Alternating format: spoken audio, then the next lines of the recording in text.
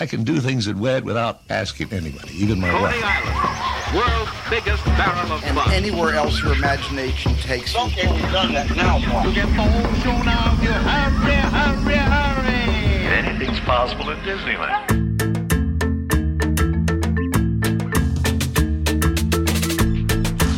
Welcome aboard the Themed Attraction Podcast, where we take you for a ride through the wonderful world of theme park design, that is. You've just set sail with us on a voyage of discovery and discussion with theme park industry masters of the craft. I'm your skipper, Freddie Martin, and rowing the boat. Next to me, as always, is theme park designer, master planner, and chief creative officer of Storyland Studios, Mel McGowan. Where are we off to today, Mel? Well, Freddie, we've got the unique privilege to hang and sit down with a good old friend, Rick Bastrop. Rick is a good friend, an Orange County neighbor, kind of a mentor of mine who's made his mark in the industry as a show designer, writer, project director, and even a music director for themed attractions around the country. Rick is kind of unique. He's got this amazing mid-century modern rancho house right down the street from Disneyland. He is a cowboy at heart who rode from town to town, taming the Wild West of regional theme parks and family fun centers through the 90s, and then the water parks in the turn of the millennium here. His amazing work can be experienced in regional parks all across the country, from Great America to Six Flags Over Texas. Along the way, Rick completed a host of projects with really theme park legends like Ira West, Duell Associates. He was really almost their creative director for anything regarding theming and attractions for all the regional parks that they did. And then also Monty Lund, Technifex. I know they worked on some early projects together, and Monty, many of you know, founded the entire Themed Entertainment Association. So kind of a big deal. Yes, sirree. Rick has a host of campfire tales from the Dusty Trail, and we're lucky to get him on the show. All right, folks, keep your hands, arms, feet, and legs inside the boat, because this episode is about to leave the dock. Hit it, Sam.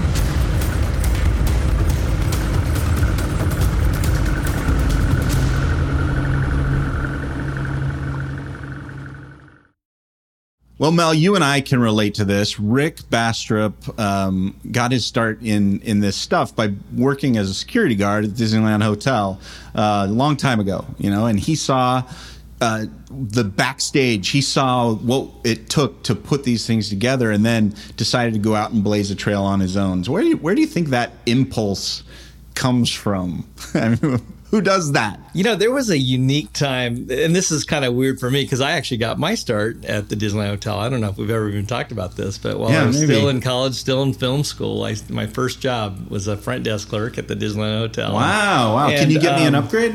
Yeah, I could work on it. Still a few friends there, but there was something unique about that. And again, I was there right after Disney had purchased it, and we were starting the process of transforming it, but there was something about being at the edge of the magic, if you will, and having kind of the overflow of the pixie dust and the Disneyland Hotel site was really a kind of a unique, magical place. An oasis in Orange County. Yeah, I love some of the work of Don Ballard, who's documenting some of that. But I mean, starting off as a pretty humble little 50-room motel to being really the predecessor for Downtown Disney and the whole retail dining entertainment district that it's become. But anyways, with all that said, there was a pretty magic time there at the hotel. Yeah. There was this thing in the 70s called the Seaports of the Pacific, inland marina that was every bit as detailed and immersive and themed as certainly beyond the level of a lot of regional parks today. And again, it was just a unique extension of Walt's Magic Kingdom. But again, the fact that it was owned by a private business owner, and bottom line, you could get away with doing a lot of things, a lot of design on a dime, a lot of creativity. And I think between that and his background with Knott's Berry Farm, just seeing that, hey, there's a way to get stuff done without the layers of bureaucracy and management and decision making.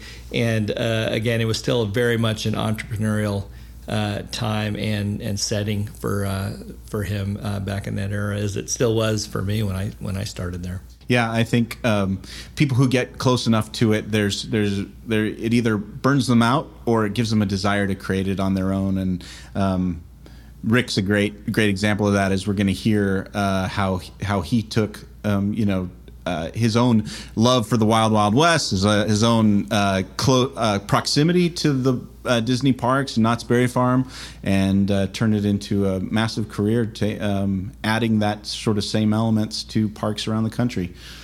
It's pretty cool. So how do you know him? How have you connected with Rick over the years? Boy, I've known him for so long that it's almost like scratching the old memory banks to try to remember where we first met. But he's definitely one of those kind of almost like Wild West characters, and I just love the fact that he is kind of immortalized in at least one of his rides. That's he's right. got There's a sheriff version of him somewhere.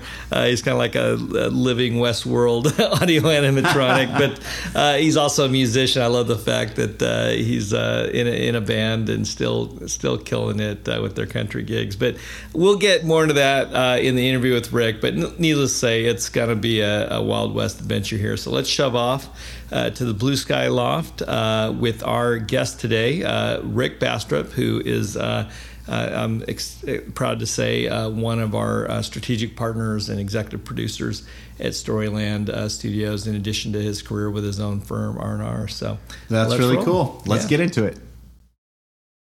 Rick, it's so good to have you here for the recording. Just excited to meet you again and learn from you. I know this has been a long-time relationship between you and Mel, so just like to start off just hearing a little bit about that history. Well, I am bummed that we're not at your ranch house. I mean, you got probably the best Western mid-century ranch house that I've ever been to. But yeah, I remember the first time you invited me over, and since then been, kind of a guru and a mentor of mine, and really appreciated the introduction to another special friend of both of ours, Ira West, who I was humbled and honored to get to record an interview with before he passed away. But how did you first meet Ira? And if you could introduce our audience a little bit that hasn't heard of Randall Duell and Associates and Ira, maybe just a quick intro to them, and then how you guys started collaborating.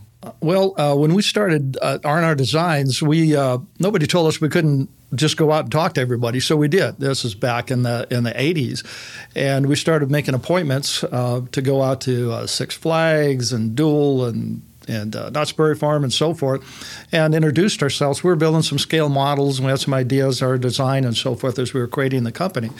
But one of the fortunate things we did was to go up to Duel Corporation. And, of course, we knew them as legendary designers of all the original Six Flag parks and Opryland and the Marriotts and so forth. So, and just in case our listeners didn't get the memo, this company, Duell, literally designed virtually every non-Disney theme park in the world for about 20 years through the 60s and 70s, including the original Universal Studios, Hollywood kind of Hilltop. But I mean, the amount of just pure prolific number of parks that you guys collaborate on is insane. Yeah, and of course we knew that history. We were big history buffs about parks. In fact, when we first started, we went out all across the United States and visited dozens of parks, Opryland and all of that, getting a little bit more as to what was going on beyond just Southern California. But we met Ira, was just a wonderful guy, and turned out eventually to be really my best friend in the business for so many years. And they brought us in. We started doing some small projects and so forth, and that accelerated into we did really a lot of their thematic stuff, wherever they wanted something with animatronics or really thematic type stories and dark rides and that. They'd come to us because that's what we really enjoyed doing, we specialized in. From that accelerated into doing the MGM theme park in Las Vegas together, all the big rides there, and projects in Guilin, China, and Shenzhen, China, South Korea. So that it was a great opportunity for us to work with some great people, and we had a great synergy together. Well, I've actually gotten to experience a few of those projects that are still rolling. Any favorites of those collaborations over the years? I would say probably the stuff we did with them was the Grand Canyon Rapids and the Backlot River Tour at the MGM theme park. And they just let us really kind of run amok with that stuff. And I wanted a 43-foot Bell Huey helicopter coming 19 feet out of the ground out of a pit. And they said, okay, no problem. So that was the Apocalypse Now kind of moment. You know what? It started as Apocalypse Now. And as actually I was working with Francis Ford Coppola for a while there with Ira. We'd go up to his house. And that's just kind of a little backstory that ride was going to be Apocalypse Now. And he couldn't work out a deal with the MGM folks, and so then we just changed it, and I put that last scene in, and I called it Jungle Storm. And it had the helicopter, and it had Flight of the Valkyries coming on, and the explosions going on, and so forth. But yeah, it was quite an effect. That was, and then also the Grand Canyon Rapids, which people still talk about, and that was through the Old West with the tube ride. But it went into a robbery in progress in the bank, and where the marshal, who in fact was me, they carved the marshal after me, which was kind of cool. Yeah, that was me. They wanted somebody who looked kind of mean, I guess, or something, and they made the marshal after me, and he's shooting it out with the bad guys, and you go down through caverns and explosions and so forth, and I was playing a soundtrack as you came in of the Magnificent Seven and things. It was, I love the Old West stuff. So that was one of my favorites. That, along with Yosemite Sam, the Old West stuff, is my favorite stuff. Oh, that's cool. Yeah, I mean that they had a flood or fire out there recently at the. Unfortunately, yeah, they got a hold of me and they had a flood. That, in fact, I think you saw the ride, weren't you? The ride. I've experienced it a couple times. It was a great little adaptation of the original Six Flags dark ride. The original, I think it was the Spelunker's Cave originally, right? And the funny thing is that Ira designed that Spelunker's Cave. Wow. When it was falling apart, when we went in and turned it into Yosemite Sam, and I can tell you lots of stories about that. It was just a great ride and a great experience. But it's one of the few Looney Tunes dark rides that is on a slow-moving boat, which is great, the Gold River Adventure. Yeah, and just recently, I guess they had a flood there, and I've been talking to Six Flags. We're hoping to maybe rebuild it, but who knows? It was there for maybe 25 years, or maybe more. Wow. Yeah, so what gets me excited is going beyond the Disneys and Universals. And so I wanted to hear a little bit more, too, about your experience working with those regional parks that are back when they were actually theme parks. Yeah, back when they are. Right. Yeah, right. That's right. So tell me how it is that you connect with these parks. And like you said, you were brazen because you didn't know that you weren't allowed to be, and you just walked in with concepts and ideas. How'd that work?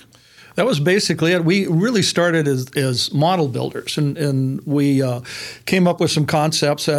Richard came to the Disneyland Hotel where I was running security at the time. But I'd always been in the music business and around the theme park business and that. And we just hit it off. And these guys are incredible artists, and I'm a writer. And Richard Farron. Right? Richard Farron, yeah, my business partner.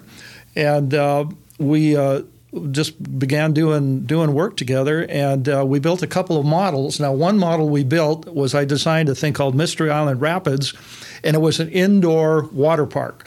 Okay, and we took that all around the Six Flags to people. It was a big model like this with all the slides and that. And everybody says, "No, it'll never work." Indoor water park, we couldn't get anybody interested. Well, you see it now everywhere, the Great Wolf Lodge.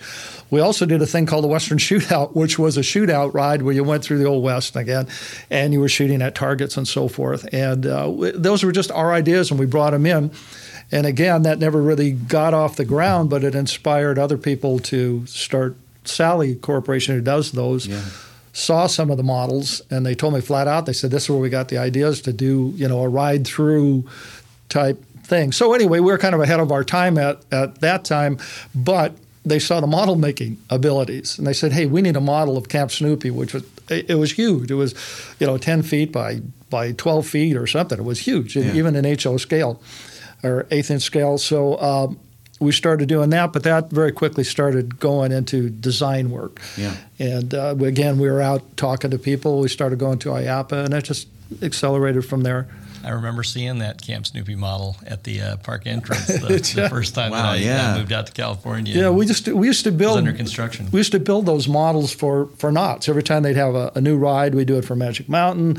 We did it for Sally. So we built a couple dozen models, and it was fun. It's time consuming, but it's kind of a lost art now. You don't see it. We don't get to do too many of those. Too much. It's three-dimensional computer, fly-throughs and so forth. But we're always ready to build another model if somebody wants one. That's cool. So I just think of the decades of shift and change, and the changes in the industry. Your take on. I'd love your take on again that evolution of especially the regional theme park industry from the original Six Flags concept of celebrating the unique story of the people in place of places like Texas or Georgia or Middle America to today almost being kind of moving towards that collection of just hardware roller coasters.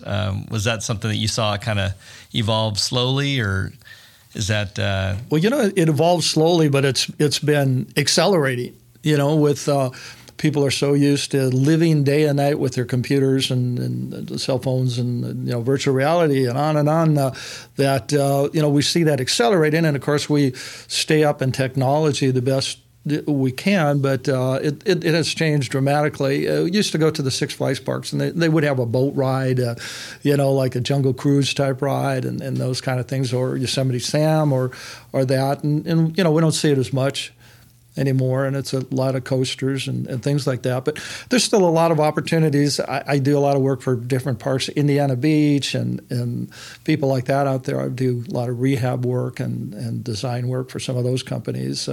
Seaquarium I was working on down in Miami and so forth. So there's still a lot of opportunities there, even though people are spending $25-30 million on a coaster now. Yeah, it has been refreshing, especially with Six Flags with the Sally Corp Justice League rides and even Cedar Fair, doubling down like with the Calico River Rapids, kind of. It almost reminded me of actually your old MGM Grand Canyon Rapids ride of bringing in those Western animatronics. Somebody involved in that ride told me, who was involved in the design, and that said people were saying, what this reminds me of? It's that really cool ride in Las Vegas down to the Old West, because that was tremendous. And we took them to 3 big buildings with explosions and caverns and waterfalls. I mean, they just let us run amok. Everything we drew, they built. That was great. So and that was working with Ira and Duel and all that. They just trusted us, and we didn't have to go through big meetings and so forth. And that's something Rick and I have always done, is we're able to move quick and efficiently because we don't have big staffs of people. And we learned most of the disciplines ourselves: lighting, sound, design, color, graphics, and all of that. So we don't need to really depend on a lot of people, and we can get stuff done. Yeah, it really does remind me of old school WED enterprises, guys like Bob Gurr and a small team just pulling stuff together rather than figuring it out layers on the fly. And layers and departments of, I'd love to see you in a sprint relay race between a project that you're leading versus any corporate, kind of.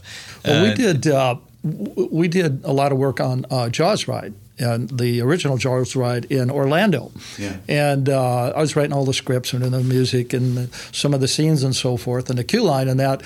But we would go in there, and there would be 18 or 20 people in a design meeting, and it was hard to get stuff done. I mean, not saying that the quality wasn't great. Yeah. We did the ride with them and so forth, but it was somewhat different for us because we're used to dealing with so many people, involved in something. We're just used to kind of doing it. They'll say, "What is this going to be?" I'm going, "Well, here's a ride, here's a story.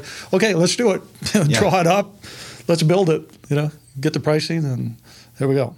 Well, you've got to be involved with some just really unique and special places that are probably off of a lot of people's kind of radar screen. My family had a magical summer vacation actually in Santa Cruz one year, which, I first got exposed to, with the classic 80s teen horror movie, Lost Boys, tell us about some of the work that you've done with some of these independent places like Santa Cruz Beach and Boardwalk. And well, Santa Cruz is one of my favorite. We've done a lot of stuff there. We did the Cave Train Adventure, which we did a dark ride there, and then we did the Haunted Castle ride for them. But my favorite thing there is the Neptune's Kingdom, which we went out there and they had the 1904, I think it was, plunge building, this big, huge open plunge building. Beautiful bathhouse, yeah.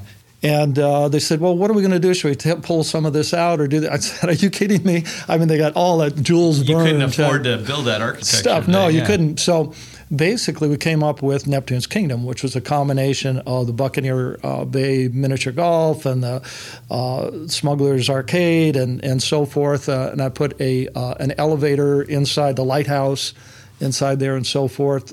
So that was a fun project. And occasionally we go up, they keep it up really great, and we've added more animated characters and so forth. The golf course there, Buccaneer Bay Miniature Golf, it's a story. It's a story as you go through. You meet a guy in the dungeon. He's telling you about the treasure. You go up on the gun deck, and you finally find the treasure at the end.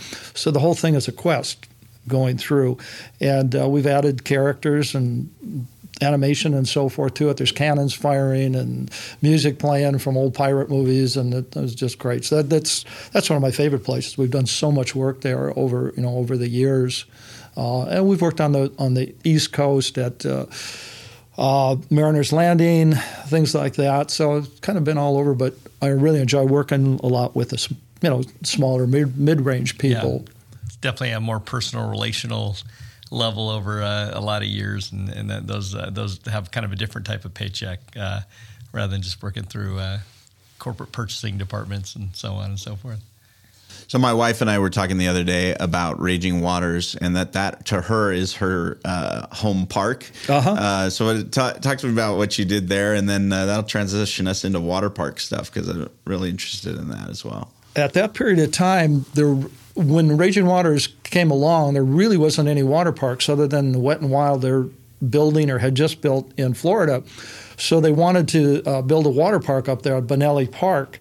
And so we got involved, and they wanted themed out to a certain amount of point and so forth. So we were on the original design team for that and put that together. Now, subsequently, I go up there. I just redid some of the buildings and stuff this year, repainted and so forth, and we've redone the entrance a couple times and graphics and so forth. But when we first went up there and opened Raging Waters, I remember the morning we opened it, the guy had one of those little skip loaders. Oh, I'm sorry, I didn't mean to hit the tail. The Bobcat had a Bobcat, and he was picking up a big pile of dirt out of the main walkway down as people were coming down. He was putting it down. I mean, it was that down to the wire. But it was so unusual that, and I actually have a tape of this, Ripley's Believe It or Not came out, with pallets, Jack Pallets, believe it or not. And they came out and said, look, there's a wave pool here, and there's not even an ocean, and there's some slides, and they come down a hill. So it was that unique, Yeah, right. And we were able to be involved in that from, like I said, the start of the American Waterside Association that went into the American Water Park Association. Now it's the World Water Park Association. Yeah, but we were charter members of that and involved in the Raging Waters. But I just did work this year for Raging Waters and Raging Waters up in Sacramento too. Just rehab the front gates and things like that. So that started getting us into the water park industry. So what are the, I guess, high-level trends or things that you've seen kind of in terms of industry evolutions in that water park industry over the years? Well, some are themed, some are not. Usually people come to us for thematic type things, say like the Soak Cities, the Soak City at Knott's Berry Farm, or we actually redid the other Soak Cities at Palm Springs and down in San Diego and so forth. So we would come in and do all the colors and the graphics and design all the buildings and the thematic things along the road. So that it just kind of transitioned. We did all the Hawaiian Falls parks in Texas over the years, 7 or 8 of those water parks. So we started becoming, actually we've been doing some water stuff with Raging Waters now when we first met Dual. And so when MGM came up, they go, well, these are the water guys. So we were known as the water guys. So that's why we did the Backlot River Tour with the tour boats, which incidentally was kind of interesting because those were the boats from Jaws in Universal Florida, in Florida, and they took those boats out, but new boats, and then we used those boats in MGM. I'm hoping they're still out there somewhere. I can use them on another ride. Wow! But we got kind of transitioned into water parks. I've always been doing them, and basically thematic stuff and the buildings and sound systems, banners, graphics, all those kinds of things that theme out. How do you tell a story when people listen with more than their ears? Stories change lives. They make us remember, but only when they are felt and not just heard. Storyland Studios builds the impossible. We turn big ideas into reality. We tell stories in 3 dimensions to stir the senses so you can walk into places you've only seen in your dreams, in real life and real time. Storyland's artists, architects, and artisans take stories out of the imagination and build tangible dreams that leave lasting impressions and memories that endure for years. What's your story? Storyland Studios is themed entertainment, destination design, production, and fabrication. Connect with the team at Storyland Studios to get started building your impossible dream today. Visit StorylandStudios.com or call now. 800-218-1932. That's 800-218-1932. Storyland Studios, your big ideas' best ally. Well, I'm bummed that there's no longer a functioning audio animatronic Sheriff Rick sitting around, but I know you have an affinity for the Wild West, and tell me about that. Tell me about kind of the extracurricular activities, from the music to your house. I mean, whenever we get the contract to do Westworld, you are the guy. I can't wait to collaborate on that one. Well, I grew up with that, and I guess I was always fascinated with the West. I grew up on John Wayne movies and the Magnificent Seven and things like that. And those were times when really movies, you aspired to be heroic. Nowadays movies not so much. The good guys aren't always the good guys. Back then there was white hats and black hats, and good guys and bad guys. And that was an inspiration to me. So I always loved the Old West and learning about the history of it and so forth. And that just transitioned whenever somebody wants to do something like that about the Wild West. I know a lot about the history of it and so forth, and can inject that into it. So what's your favorite Western attraction that either you've worked on or just experienced? Oh, it would have to be the Grand Canyon Rapids and Yosemite Sam. Yeah, because Yosemite Sam actually on that I helped write all the music for it. We did original music, and then I played all the guitar. I've played guitar since I was a kid and performed, and I still do. I still have a band, the Nocturnes, and Richard, my partner, plays sax, and I play guitar and trumpet, and so we still play tomorrow. Actually, we're playing in Yorba Linda tomorrow, and you're going to be there. Awesome. And so I enjoyed Yosemite Sam a lot because I got to help write the music, and I played all the guitar parts. A jack of all trades, right in the music, yeah, and that was fun. Along with writing the scripts and working with the Warner Brothers people and so forth, and writing the scripts, and then doing all the recording with all the various people who do the voices and that. Well, I've got to ask, what's your favorite Western movie? Usually we always just get away with asking about your favorite attraction. What's the movie? What's your favorite Western? The Magnificent Seven. Really? I've seen it. I assume the original, 50 times. Not the... That, Big Jake, and Rio Bravo. Yeah. And Tombstone. You gotta have Tombstone in there. We just took the kids to Tombstone for spring break. Oh, did you? The real Tombstone. Epic. The real Tombstone. I've been there. Yeah. Tell me what you think about Silverado. That's actually my favorite. Oh, Silverado. Silverado was great. That's up in there too. Yeah. Not quite as good as Tombstone. No, not quite as good as Tombstone. But that was a great movie too. I'm your Huckleberry. Yeah. That's great. Well, how about your favorite? You guys have been around the world. You've just your favorite park in general that you've had a chance to experience. I think about it, been to Tivoli and those kind of things, and seen that, and ridden the coaster with the guy running the brake. I'm sure you've seen that, and so forth. probably my favorite park of all time was Pacific Ocean Park.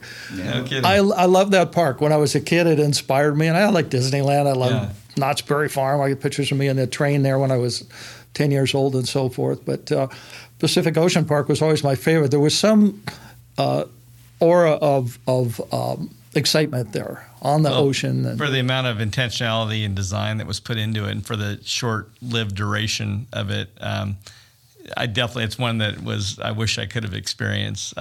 For anyone that hasn't heard of Chris Merritt's coffee table book, can't recommend it enough. That was just I've got it. In fact, I'm quoted in it a few times. Yeah, he interviewed me for it because I had gone out there and it inspired me on some of the stuff that I saw or that I designed along the road. That's I mean, it was just the perfect googie mid-century modern Jetsonian kind of theme park on the water, and it had the best elements of this tiki culture that's kind of getting revived with that kind of space age fun googie architecture. Well, it had a number of dark rides in that, and that's what I always loved. I mean, literally along the way, I'm trying to turn everything Banana into train. a dark ride. A riverboat ride. It goes through a building. It's got to be a dark ride. So. That's what we're always doing. It's kind of like my projects are between dark rides, whenever we do that. Because it's fun. You can tell a complete story and you control everything, the environment. Well, how far have you been able to take that with some of the water park, slide rides in terms of integrating some of those layers of story beyond just the graphics and signage? The people at Highland Hills Water World, if you're acquainted with Voyage to the Center of the Earth, our ride up there, it's still the most popular ride in the park, and it's like 25 years ago we did that. It's amazing. We were working on that at the same time. That was opening in July, and MGM, where we had like 3 attractions we were doing there, including the Deep Earth Exploration, that was opening in November. So I was flying back and forth between those. But Highland Hills, we'd done one called Lost River of the Faroes, and that won the Innovation Award at the World Water Park Association. And that was a dark ride. You go through the Faroes Kingdom and into a volcano and all kinds of stuff. Well, from there, then we did Voyage to the Center of the Earth, which is a 1/4-mile long inside dark ride in a tube ride with a big T-Rex and dinosaurs and Elasmosaurus that comes out at you and comes over your head and all of that. And that ride is still, both of those at Highland Hills are still cooking there. We just won the Golden Ticket Awards, if you're acquainted with Amusement Today. And we won the Golden Ticket Award for that ride a couple years ago because it's so popular after 25 years. We're always trying to convince people to do a dark ride somewhere, something. But Highland Hills was great. We had a lot of fun doing those. And we still, in fact, I just this year put in some special effects and illusions and that into the Faroes ride for them. Nice. Yeah, I've kind of been bummed to not see that go further with even some of the state-of-the-art water parks out there, because it's just such another layer of experience beyond just the initial thrill. And and the kids love it. Like I said, that's still the most popular ride. Actually, those 2 rides we won the Innovation Award in World Water Park for both of them. And we thought at that time, boy, we're on the road. We're going to be building a dozen of these all every year at parks because we were so excited but it just that portion did not pan out. We're still open to. What do you think the reason for that is? Is it maintenance? Is it it's expensive? Or it's expensive. You have to go through buildings. You have to build a building, just like a dark ride to go through. And it's just the capacity and maintenance. ROI. Well, the capacity doesn't change because it's still a river ride. Mm-hmm. It slows down, speeds up, speeds up as it goes through. But part of it is at this point in time, budget and money. Mm-hmm. So what's your either the one that got away or your bucket list attraction that if someone gave you a blank check that without giving away free IP? You know what? And this probably goes back to my Pacific Ocean Park days, but I always wanted to do a simulated underwater ride. I've got all these gags and in sets and things. Actually, we designed an underwater walkthrough once with Duel for Trump at Trump Tower. And Duel went in and Ira actually presented it to him, and it was a walkthrough. We went through under the sea and that, and it never happened. They were going to do it up in what I'm trying to say, Atlantic City, yeah, right. Trying to say Kansas City, it's Atlantic City. So for I can see Atlanta City, the ride, it's close. So for Santa Cruz, they wanted to redo the Cave Train adventure, which I'd seen, and it was like this falling apart type thing with the old cavemen and so forth. And they wanted to do something with that. So I put together and wrote a story of the undersea train. And it actually became like a submarine. It was going to look like a submarine with the windows open. But as you went through, it was all simulated with lights and so forth, and just sharks and funny things. And I just was having a great time. So we presented it to them, and they loved it. And I brought up the lights, and we were putting the lights on the wall on that. And a couple of weeks later, they got a hold of me and said, you know what? The people in the community here, which is very important to them, said they want the Cave Train. They don't want anything else. They want outer space. They don't want underwater. And they listen. It had become a classic. They listened to their clientele. So therefore, went in, I rewrote all the stories for the Cave Train, and actually utilized 8 or 10 of the old characters. They're in the scene, which is the dance scene, and used them. And all the other characters were new. And Garner Holt did that for us. And we rehabbed some of the characters. And that's what's there now is a complete remake of the Cave Train. And at the end, it ends up in the ice caverns and so forth. Yeah. But back to your original question, what would I like to do? I'd still like to do an underwater a simulated underwater dark ride. Yeah. That's what I'd like to do. I know it's been done, a few times with Disney stuff, but yeah. Well, I got to say the Cave Train is pretty not just quirky, but really cool in terms of that local flavor. And I don't even know the origins of the cavemen. Did they start on the Sky Ride, or where was it out of that original dark ride? It was out of the original dark ride, and I couldn't even give you the year of it, but I know long before I started my business, I went up there to see Santa Cruz for the first time because I was kind of a park enthusiast and wanted to see the parks and that, and rode the Cave Train, and it was really funky and that, but yet it was still cool. Still true. I enjoyed it. I had no idea that 10 years later, 12 years later, whatever, I'd be redoing the whole thing and taking all the characters out and relighting it. What's interesting about that is the whole thing is a painted dark light. Everything in it is UV, and versus just when you look at it, it looks like it's painted and lit. It's that good the way the guy painted it. The guy who was working on it with us. So that's still going, strong up there. Speaking of cave trains, one of my favorite parks, sort of growing up here in Southern California, is Knott's Berry Farm, and so therefore I'm a fan of Bud Hurlbut and his great work, and I know that you had an opportunity to work with him along the way. And tell me about some of those projects at Knott's and those other things you got to do with some of those classic gents in the business. I met Bud when I was working at Knott's Berry Farm. I was working in operations and security, and I was building my business at the same time. But I got to meet Bud, and I'd go out and hang out at his shop there where he built the trains and so forth. Yep. And so subsequently, when he left there, sold the log ride and the cave or the Calco mine, right? And moved out and built Castle Park. Then we would go out to Castle Park, and we designed the circus building there for them, and we did theming for a number of the rides here. In fact, I just was doing some theming for Palace up there. So that's how we got to know Bud. But more than anything, we'd go up and just sit and talk. You know, it was great. I was fortunate to know Dave Bradley, who had Beverly Park that Walt would come to, and hear all those stories and work with him, Ira West and that. So we were very fortunate at the start to get to know these people. I guess they just liked our enthusiasm. Yeah, that's cool. In whatever talent we were showing at the time, and they loved the enthusiasm and just start cutting us loose. So, we ended up doing projects directly with Bradley and Kay, Dave Hurlbut, and so forth. But do you think that's possible these days? I mean, so this back in the 80s, you're walking in the door of these theme parks with enthusiasm, and that won the day. Do you think that's possible these days? Obviously, you're still doing business, so it does to some degree. But how about young, not just operators, young folks who are trying to get into the industry and provide a service like that? I have to be honest, is that it's a lot tougher now than it was back then.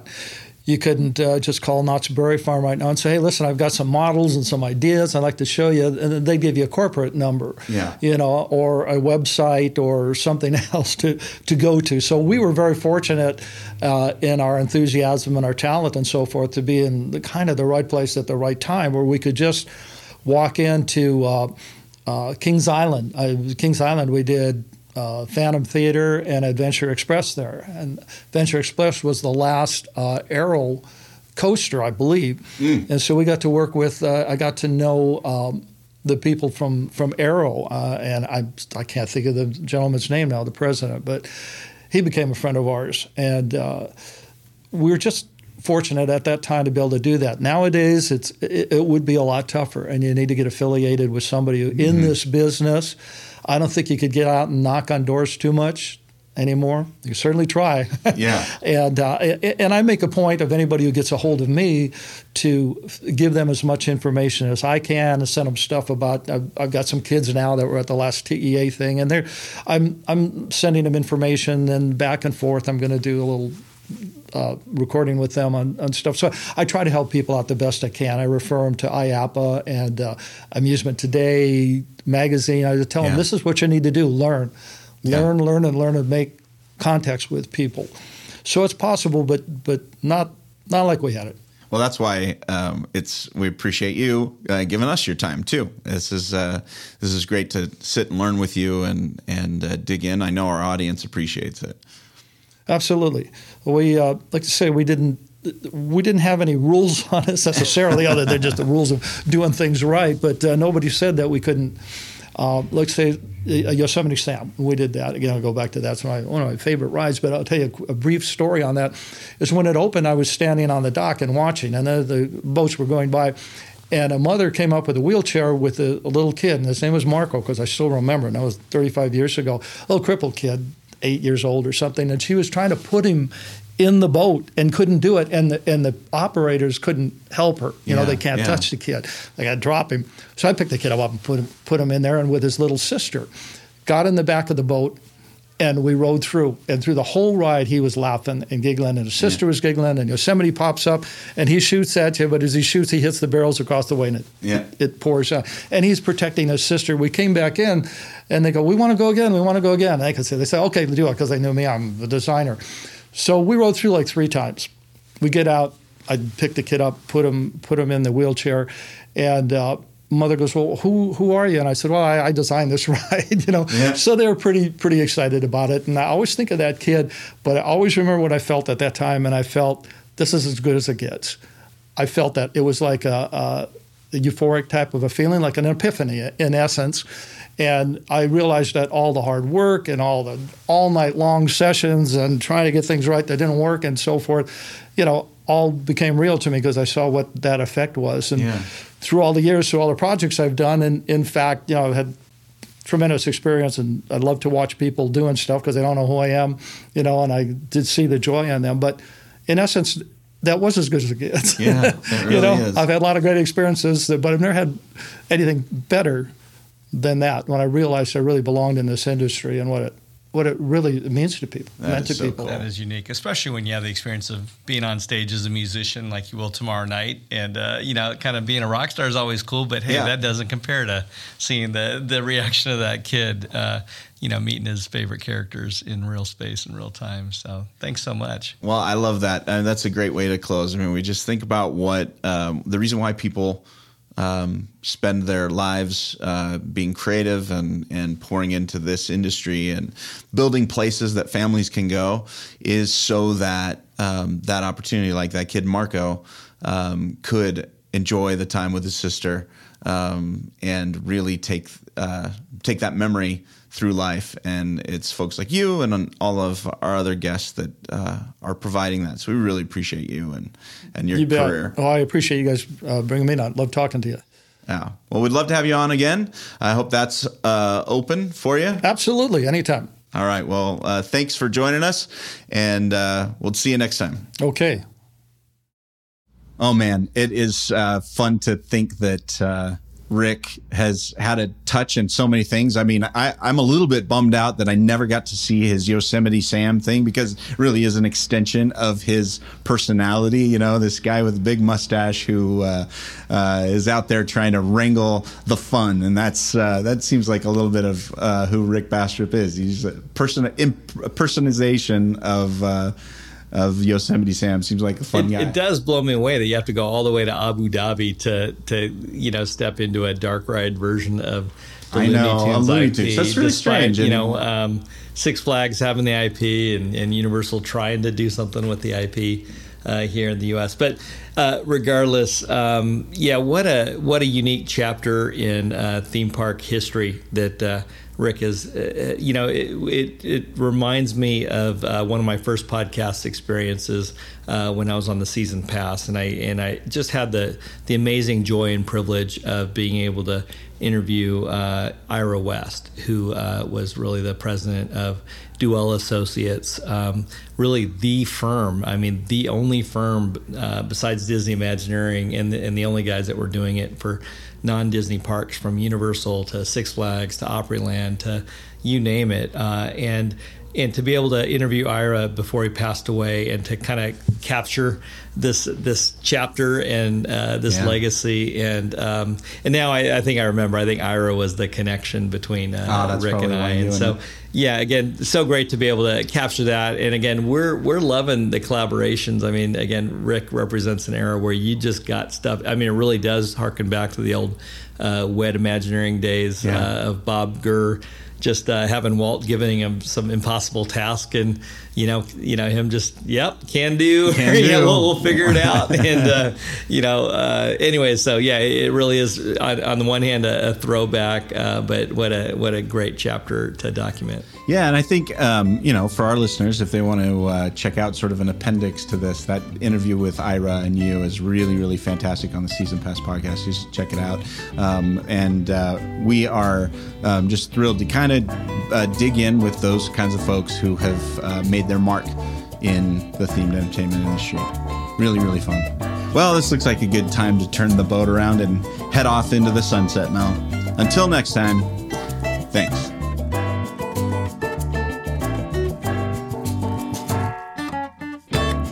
The Themed Attraction Podcast is hosted by Freddie Martin and Mel McGowan. Leave us a review on iTunes Podcasts and share the show with your friends. We really do appreciate it. We know there are a lot of podcasts to listen to, and we just are so honored that you've chosen to listen to ours. We want to thank our guest, Rick Bastrop. You can learn more about Rick and his portfolio at rnrdesign.com. Get access to more stories and interviews at themedattraction.com, an insider's look at theme park design by theme park designers. Follow the action on Instagram and Twitter at Themed Attraction. Connect with Mel by email via mel@storylandstudios.com or follow him on Twitter at Mel McGowan and Instagram at Visioneer. You can find me at freddymartin.net and follow my adventures at SkipperFreddy on Instagram and Twitter. Our theme music was composed by Rob Watson. Other music provided by The Lost Dogs. This episode was designed and produced by the one and only Dr. Barry Hill. Find him at barryrhill.com. You know, Mel, Barry works so hard behind the scenes to keep this podcast ship shape. He even vacuums the boat cushions between every episode. I asked him the other day, how's that new bagless vacuum working for you? His answer? It sucks. Thanks for listening, folks.